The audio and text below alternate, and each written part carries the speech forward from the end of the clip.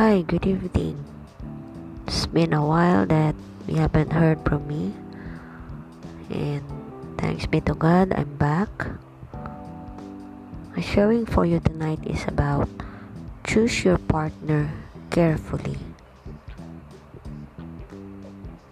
Proverbs 12:26 says, "The righteous choose their friends carefully." If you're supposed to choose your friends carefully, you should be even more careful about choosing your life partner. And notice that you do get to choose. God leads, guides, and give you guidelines. But ultimately, who you marry and whether you marry is your choice. However, many people believe the myth that there is only one right person for them. That's very romantic, but it's just not true. It's not biblical, and it's not even logical. If there were only one right person for each person in the world, one person making a wrong decision would break the chain for everybody else. Let's say I'm supposed to marry a man. Instead, I marry that man. So then, that man that I might marry somebody else who was supposed to marry somebody else, who was supposed to marry another person. Do you see how the apple cart is upset for everyone on the entire planet? There are many people God would want you not to marry, but there likely are quite a few other options that could fall within His will for your life. And in those cases, it's your choice. You can follow your preference. There's another myth that many people believe: love alone is reason enough to marry. I frequently talk with people who are planning to get married, and sometimes I look at them and think, there's no way. The family background, spiritual foundation, or personalities aren't right. They don't have the same amount of energy or ambition. They don't even have the same values and goals, but they love each other. Loving someone does not mean you should marry that person. God may not tell you who to marry, but He does give you principles that will help you make a wise decision. In tomorrow's Daily Hope, we'll go over a list of traits to avoid a potential partners. There are few better gifts in life that a good spouse. Relying on God's guidance can help you make a wise decision. So let's ask ourselves, have you believed the myth that there is only one right potential life partner for each of us? How does it make you feel to know God gives you people a choice? When have you ever seen, or when have you seen friends or family marry just for love when they really weren't compatible? What have you learned from them? When have you seen friends or family wisely choose a life partner? What have you learned from them? So, let's try to take a look, answer the questions that has been raised, and let's meditate on it. I hope it helps you a lot with our lesson. God bless you. Have a great day.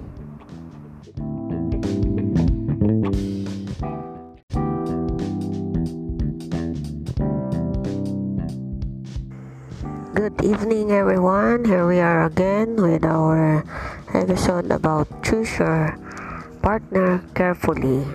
Our topic for today is about let God guide your choices. Amos 3:3 says, can two people walk together without agreeing on the direction? So if you wait for the perfect wife or the perfect husband, you'll never find them. Let me tell you why. No one is perfect. We're all broken. And that's okay. God loves you despite your brokenness. But you need to understand that anyone you marry will be broken too. Here's where you need to be careful. Although everyone is broken, some people have a lot more healing to do. They aren't ready for a relationship, and you need to avoid them as life partners, no matter how good looking, rich, or nice they are. Before you enter into a long-term relationship, you need to understand the emotional health of your potential partner. Study after study has shown that 80% of all separations and divorces happen because one or both of the partners are emotionally unhealthy. Here's a partial checklist of emotional health factors withdrawn from the scripture to look out for. Number 1, whoever you marry must not be nursing uncontrolled anger. We find that in Proverbs 22:24. It says, do not make friends with a hot-tempered person. Do not associate with one easily angered. So uncontrolled anger reveals deep insecurity and low self-worth. Second, whoever you marry must not be stuck in an addiction. Proverbs 23:20 says, don't associate with people who drink too much wine or stuff themselves with food. Only two things, food and alcohol, are mentioned here, but there are hundreds of ways to go addicted. Third one, whoever you marry must not be harboring bitterness. So bitterness is like a poison. It eats you alive. The Bible says in Hebrews 12:15, guard against turning back from grace of God. Let no one become like a bitter plant, but that grows up and causes many troubles with its poison. So, the fourth one, whoever you marry must not be selfish. Okay, Proverbs 28:25 says, selfishness only causes trouble.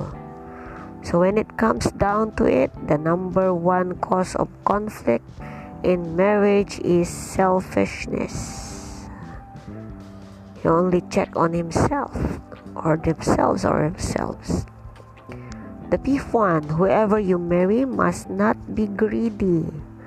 Proverbs 15:27. Greed brings grief to the whole family. So if you marry a greedy spouse, you will be in debt your entire life. The sixth one, whoever you marry must be generous and kind. The Bible says, a generous person will prosper.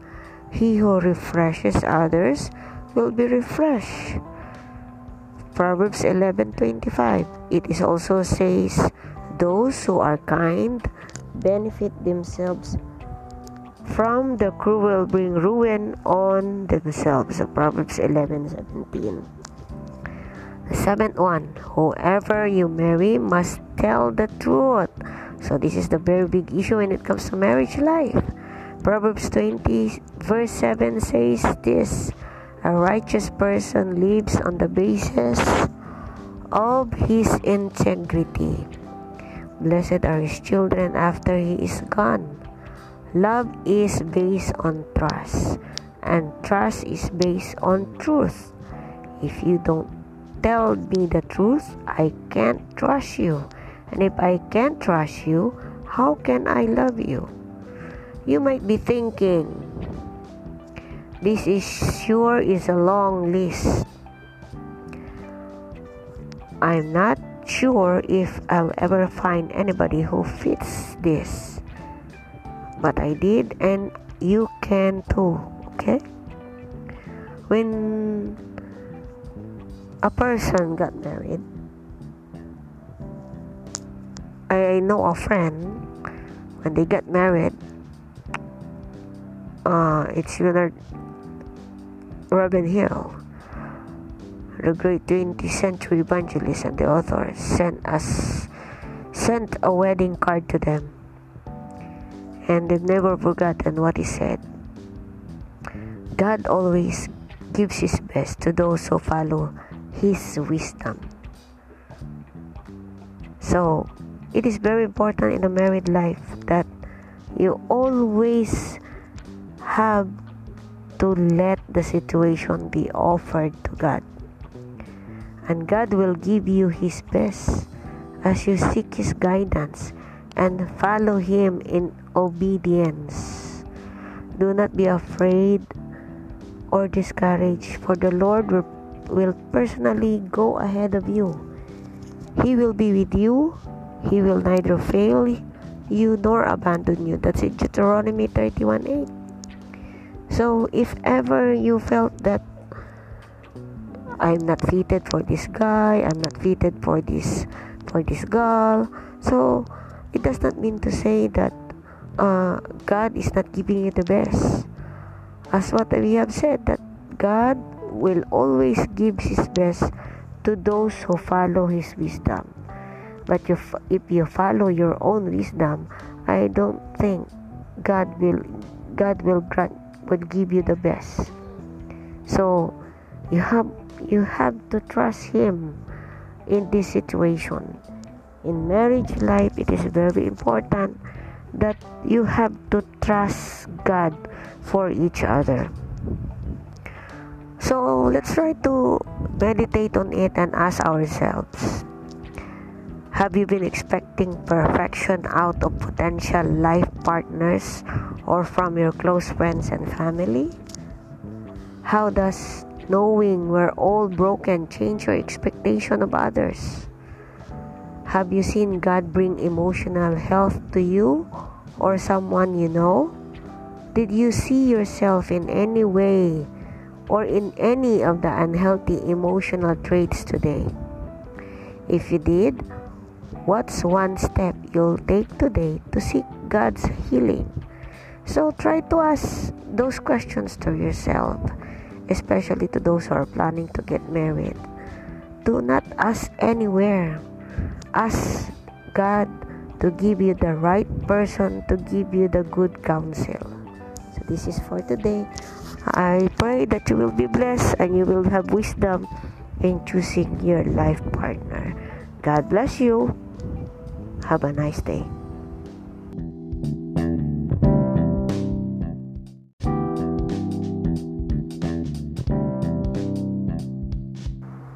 Hello again.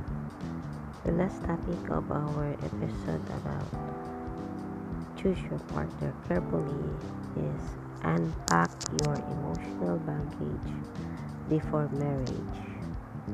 It says in Proverbs 28:23, in the end, people appreciate honest criticism far more than flattery. So, before you start dating someone, it's crucial that you make an honest assessment of your own emotional health and that of your potential partner. Marriage does not create problems, it reveals them.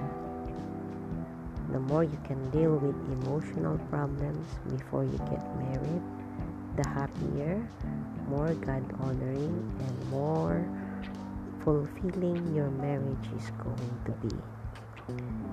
Start with yourself. Don't date unless your own emotional hurts are healed, or at least in the healing process. Do you struggle with bitterness or anger problems? Work through those before you start dating. Get rid of your own emotional baggage. Then, when you begin dating someone, size that person up quickly, particularly related to their emotional health. Don't be afraid to ask questions like, do you have uncontrolled anger? Can we talk about me? Or will you pick up the tab? If you see warning signs of unresolved emotional difficulties, don't wait around till you see if it gets better. Go ahead and walk away. Maybe you're already in a dating relationship and you now see the signs of emotional unhealth in your partner. If so, talk with your partner about it. It's either time to get professional counseling, or it may be time to end the relationship. But I won't have anybody to go out with on Friday night. Maybe you can say that. Here's the truth. A bad marriage is a million times worse than not going out on Friday night. And the longer you stay in a dead-end relationship, the more difficult it is to get out of it.